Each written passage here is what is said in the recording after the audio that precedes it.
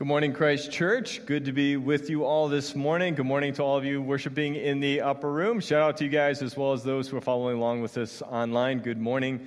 Good to worship with you this Sunday morning together. I'm Pastor Andrew. I'm one of the pastors here at Christ Church, and we are deep into a sermon series, 7 questions that God can't answer. These are questions that only you can answer. These are questions that God actually puts to us or puts to his followers, those who engage with Jesus. Jesus shows up in our lives and he asks us questions that are penetrating, that are moving, and that are powerful. And we've been examining some of those questions that he asked of the disciples that we find in the scriptures. And so we are deep into the series. The next series, though, is going to be a blast. I want to already tease it out in front of you. Just a reminder for all of you as we get ready for and anticipate the expansion and everything that's happening in relation to our building.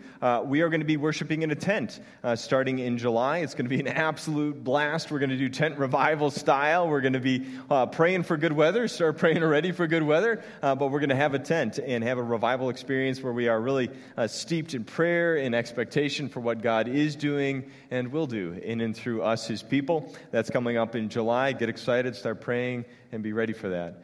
Come 7/7, July 7th, we kick that off. But right now, today, we continue with 7 questions. And specifically, the question for this morning, the question that Jesus is going to be asking in the narrative story is, what is your name? What is your name?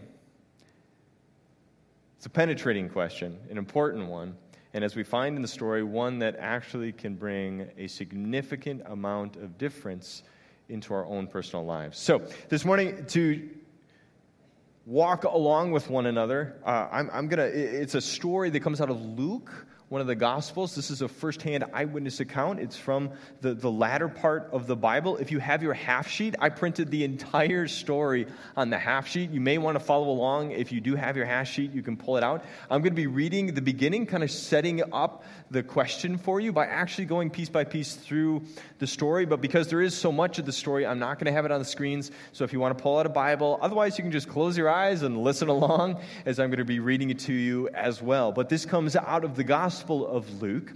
It is a story that actually shows up in 3 different books in the Bible. 3 of the different Gospels are first-hand eyewitness accounts. Luke is one of those first-hand eyewitness accounts of Jesus' life, his ministry. And specific to Luke, he's got his own flavor and style, like every author does. Luke has a particular appreciation for the details. And Luke I have a special heart for Luke because he's long-winded. And for me, that's an occupational hazard. But Luke loves to give more than probably people really want. And so he gets all these juicy details. And specifically, there's some imagery that we're going to be finding out and picking up on as we get into the story. The story is one of the more complicated stories. It appears in 3 of the Gospels, but it's one of the more controversial ones because it is demon possession, okay? And so we're going to be talking a little bit about what that means and what that looks like this morning. It is the healing of the Gerasene demoniac. Big, long, fancy title, the healing of the demon-possessed man. And we're going to be looking specifically at Luke's version or Luke's account of how this happened. This is Luke chapter 8, starting at the 26th verse. And there are a couple things that as I go where I'm going to pause and highlight some details for you that are richness in the text. So here you go, starting at the 26th verse. Jesus heals a demon-possessed man. So they arrived in the region of the Gerasenes.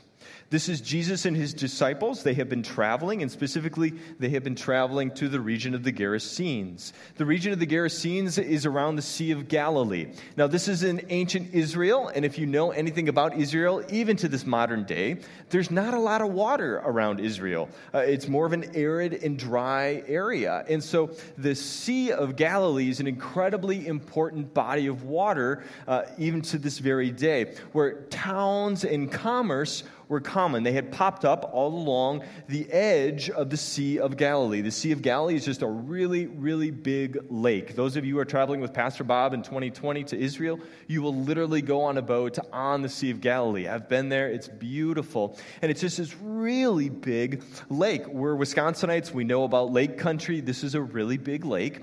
And all around the lake are these towns. Now, these towns have certain profiles as well. You have kind of Jewish towns where Jewish people would be living and working and playing, but then you have non-Jewish towns. You have Greek traders who have come through and they're spreading the influence of Greek Hellenism, Greek culture. You also have the places where Rome was the dominant authority overarching, but they had specific towns where they tended to hang out, outposts, okay? And so you had Jewish towns, and then you had non-Jewish towns filled with Greeks and Romans.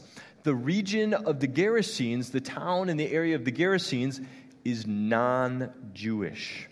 Jesus is walking in foreign territory as he takes a step onto this soil. So he's heading to the region of the Gerasenes across the lake of Galilee, or from Galilee. As Jesus was climbing out of the boat.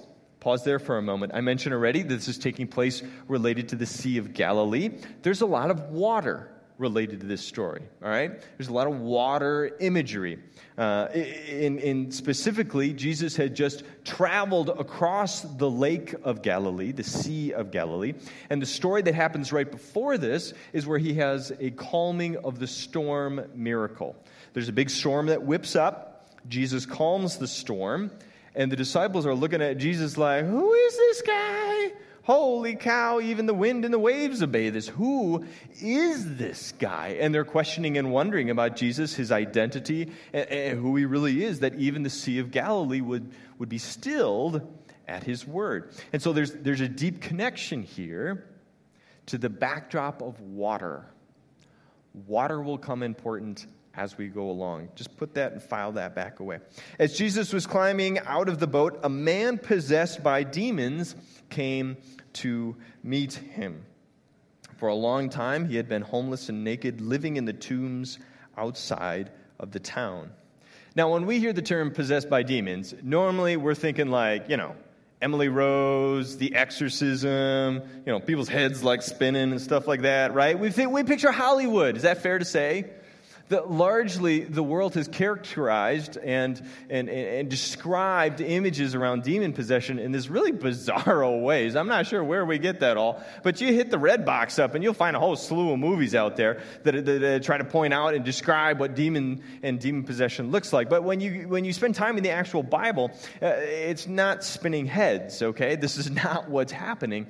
When Jesus comes into contact with and approaches someone who is demon-possessed, what the Bible is doing is pointing out that here is a person who is wrestling with dark forces, dark powers, evil voices at work in the world, and that specifically have seemed to attach themselves to this person.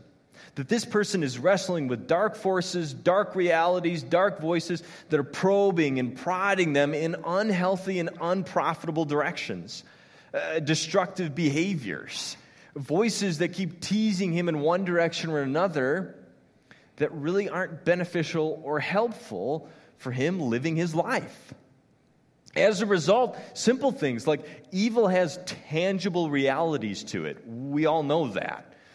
Violence, if we listen to the voices that encourage and foster violence in our head and in our heart, there are tangible realities to that. You swing at somebody like that's a physical thing.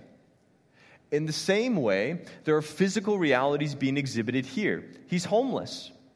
He's naked.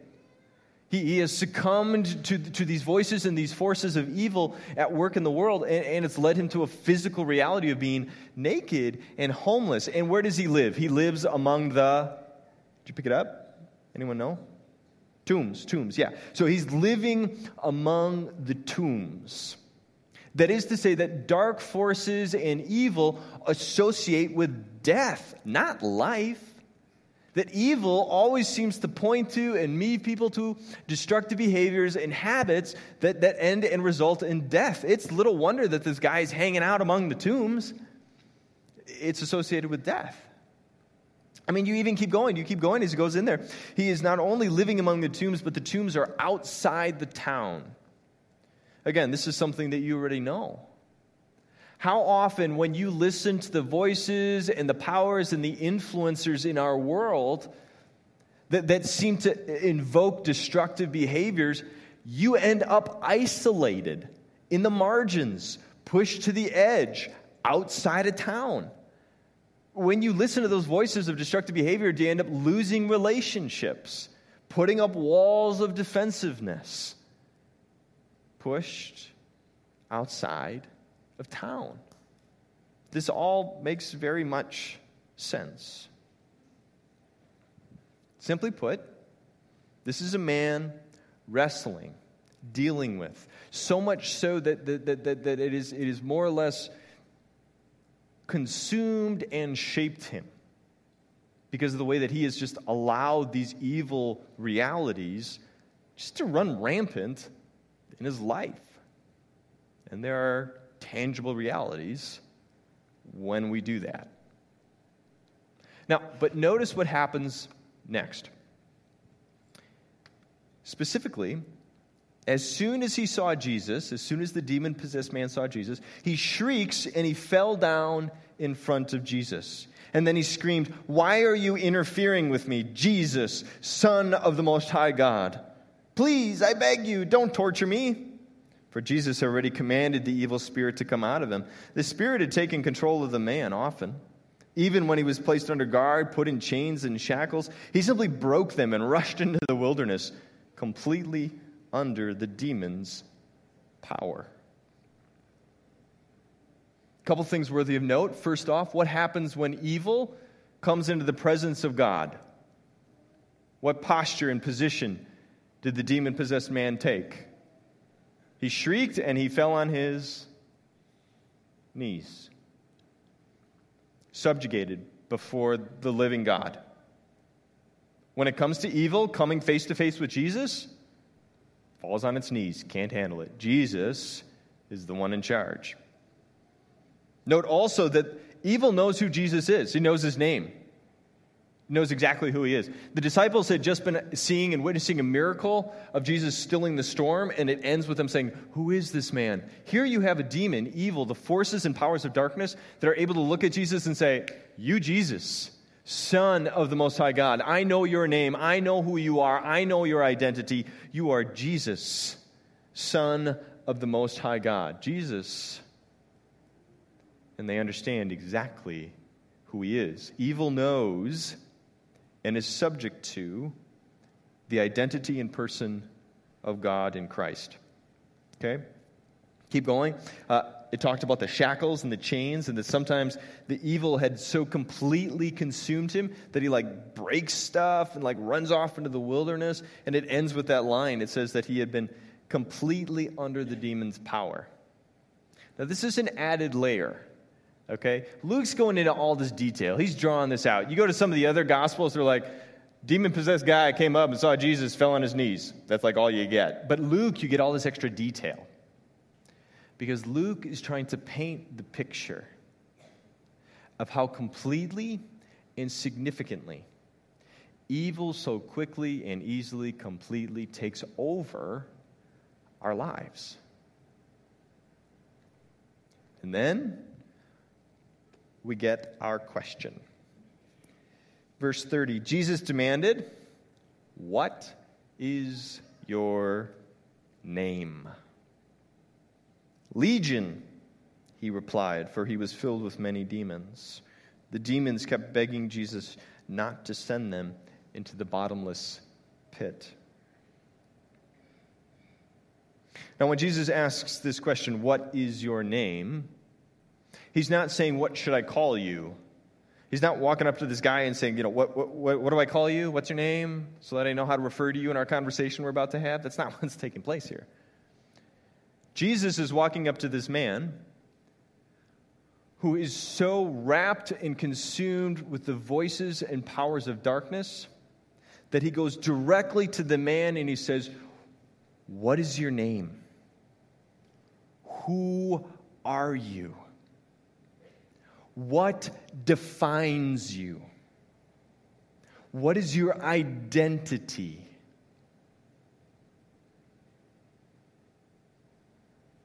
That's a pretty big question.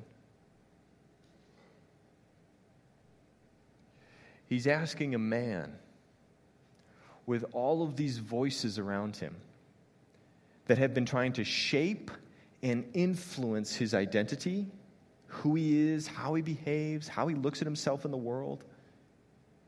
And Jesus cuts right through it all and speaks to the man himself. Who are you? What's your identity? What is your name? Now, names are powerful. Names are incredibly powerful in our world and in our lives. When I think of, for example, I'll use my wife's name. When I think of the name Patty and I think of my wife, it conjures up a whole sense. All it takes is her name, and I get a sense of feelings and thoughts and emotions and experiences and things that we've done together and things that we've navigated and the joys and the sorrows. And I get a sense of her character and her attitude and her heart, all with her name. I get a sense of her person and her identity when I think of her name. Because that's what a name does. It shapes and brings forward your identity. Later this week, maybe you'll think about service, maybe you'll think about this sermon, and maybe you'll think about me, and you'll think about Pastor Andrew for a moment. And when you do that, you're going to think about me, Pastor Andrew, in relation to how you know me, how you relate to me, what you think about me, my identity. Because it's captured in just my name, Andrew. Who I am. Names are powerful. When the Bible has certain instances where people change their names, they're not just changing a name, what people call them, they're changing their identity, they're changing who they are. That's why name changing is such a big deal in the Bible. It affects not only the person, but it usually has ripple effects into their family and into even sometimes an entire group of people. A nation can be impacted when people's identity shifts and changes. And so when Jesus is walking up to this man, when Jesus engages with this guy and he says, "What is your name? What is your identity?" He's getting to the heart of the matter. The man's response is legion. Who am I? I am a legion, a whole host of roiling, boiling emotions and confusion, and I am a whole host of things that are simply crowding out my identity. Sometimes we think of demon possession and we think of the person is like gone or something. It's not so much that demon possession is that somebody is gone.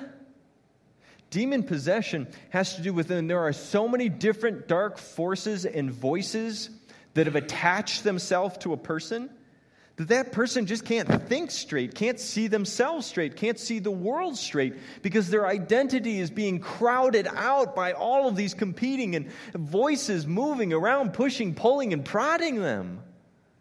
Their identity is being forced almost out of themselves by all of these voices.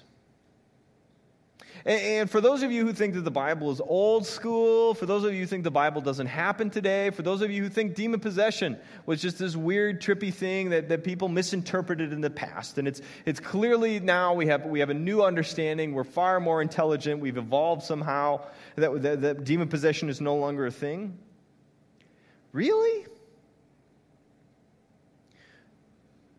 You want to tell me that you don't have voices and powers and influencers in this world that are constantly speaking to you and your character, your identity, pushing you and prodding you and pulling you in different directions?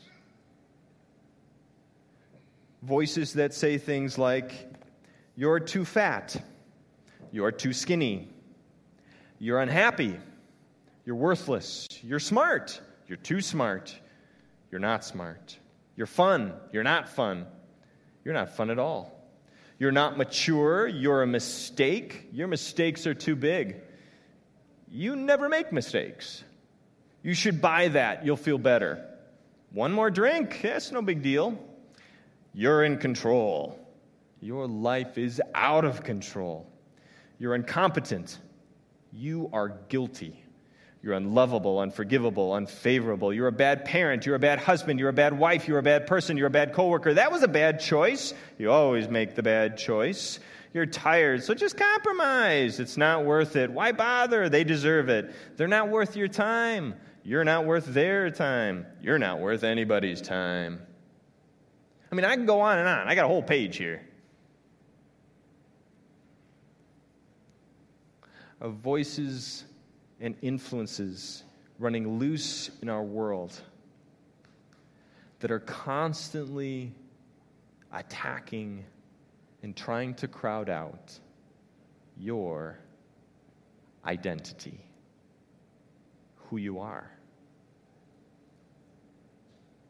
that make you forget your name.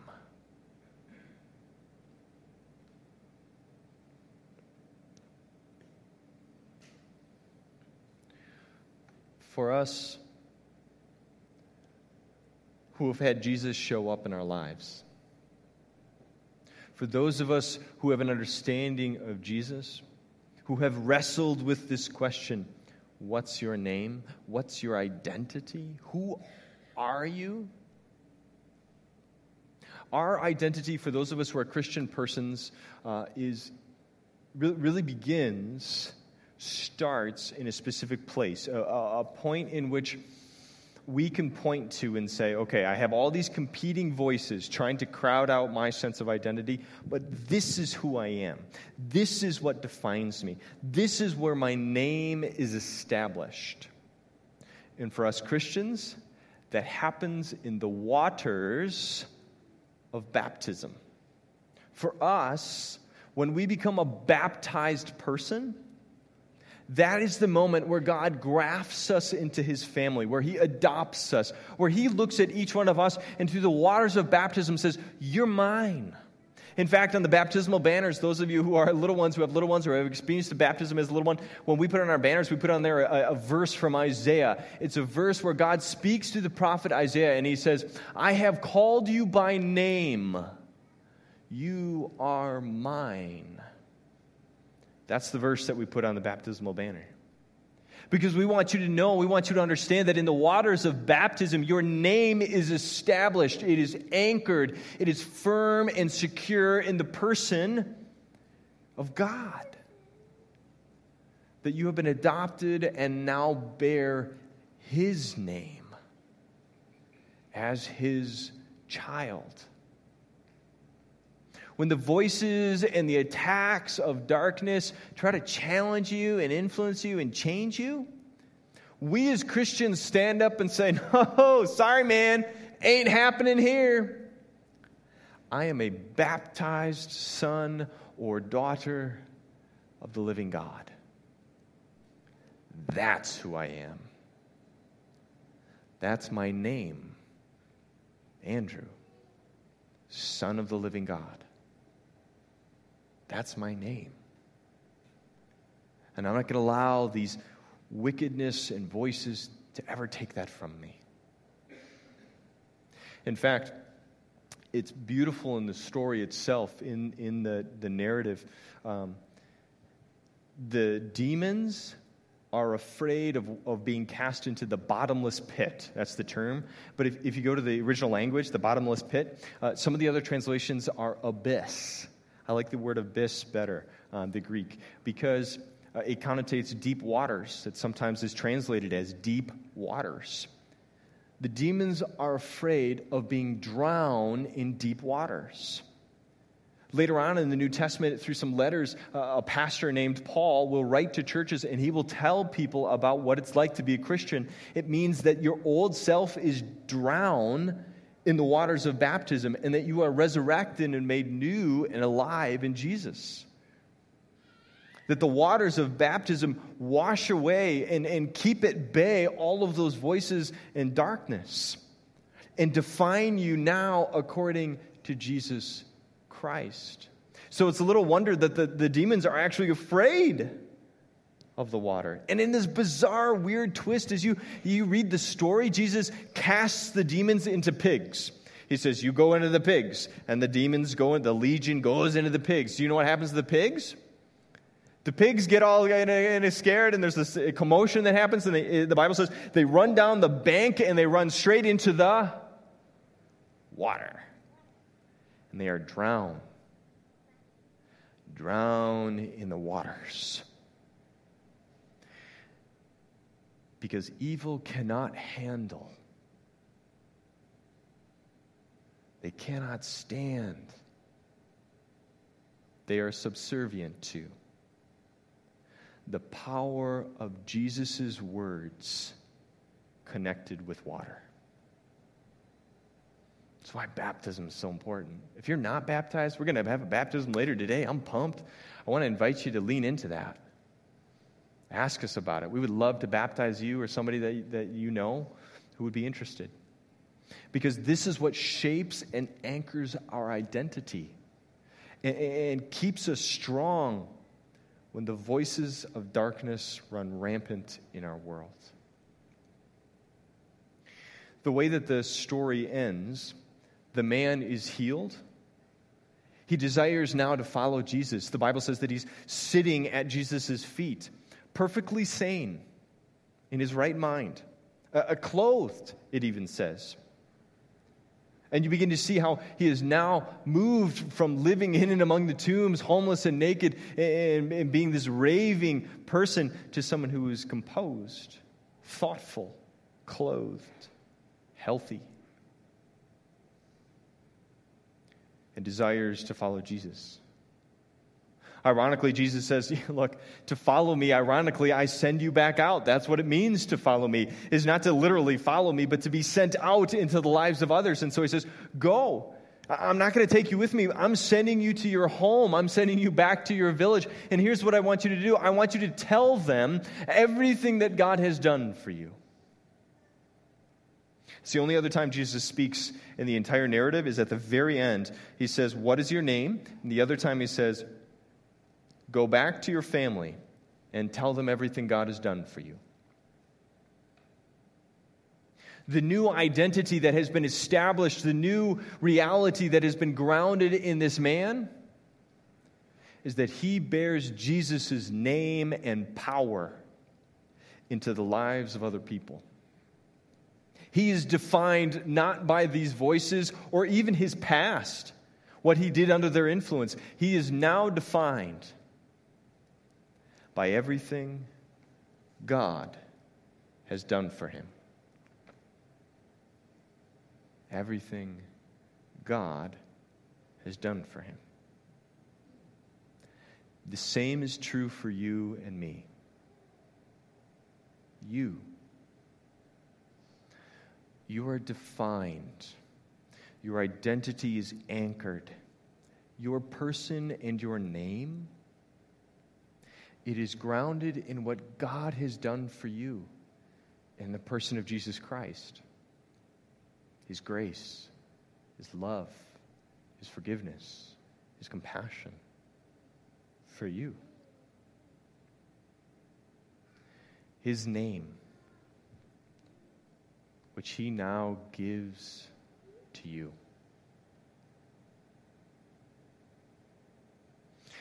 As we think to that question, what is your name? Who are you?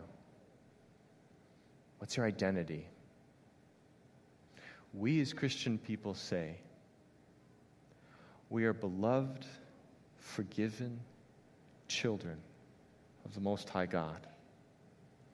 And let me tell you everything that He has done for me and for you.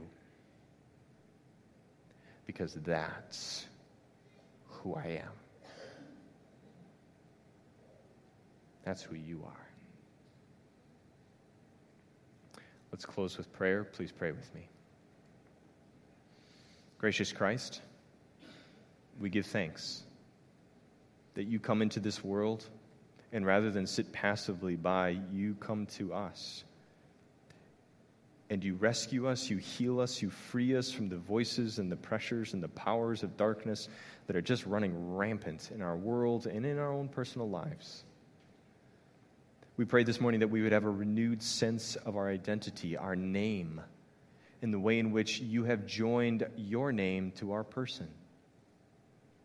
You have adopted us and claimed us, that in the waters of baptism we are known as yours, and that evil cannot withstand it. Help us go forth secure and confident to tell others of everything that you have done for us. Thank you. Thank you that we could bear your name as your people. Jesus, it's in your name that we pray. Amen.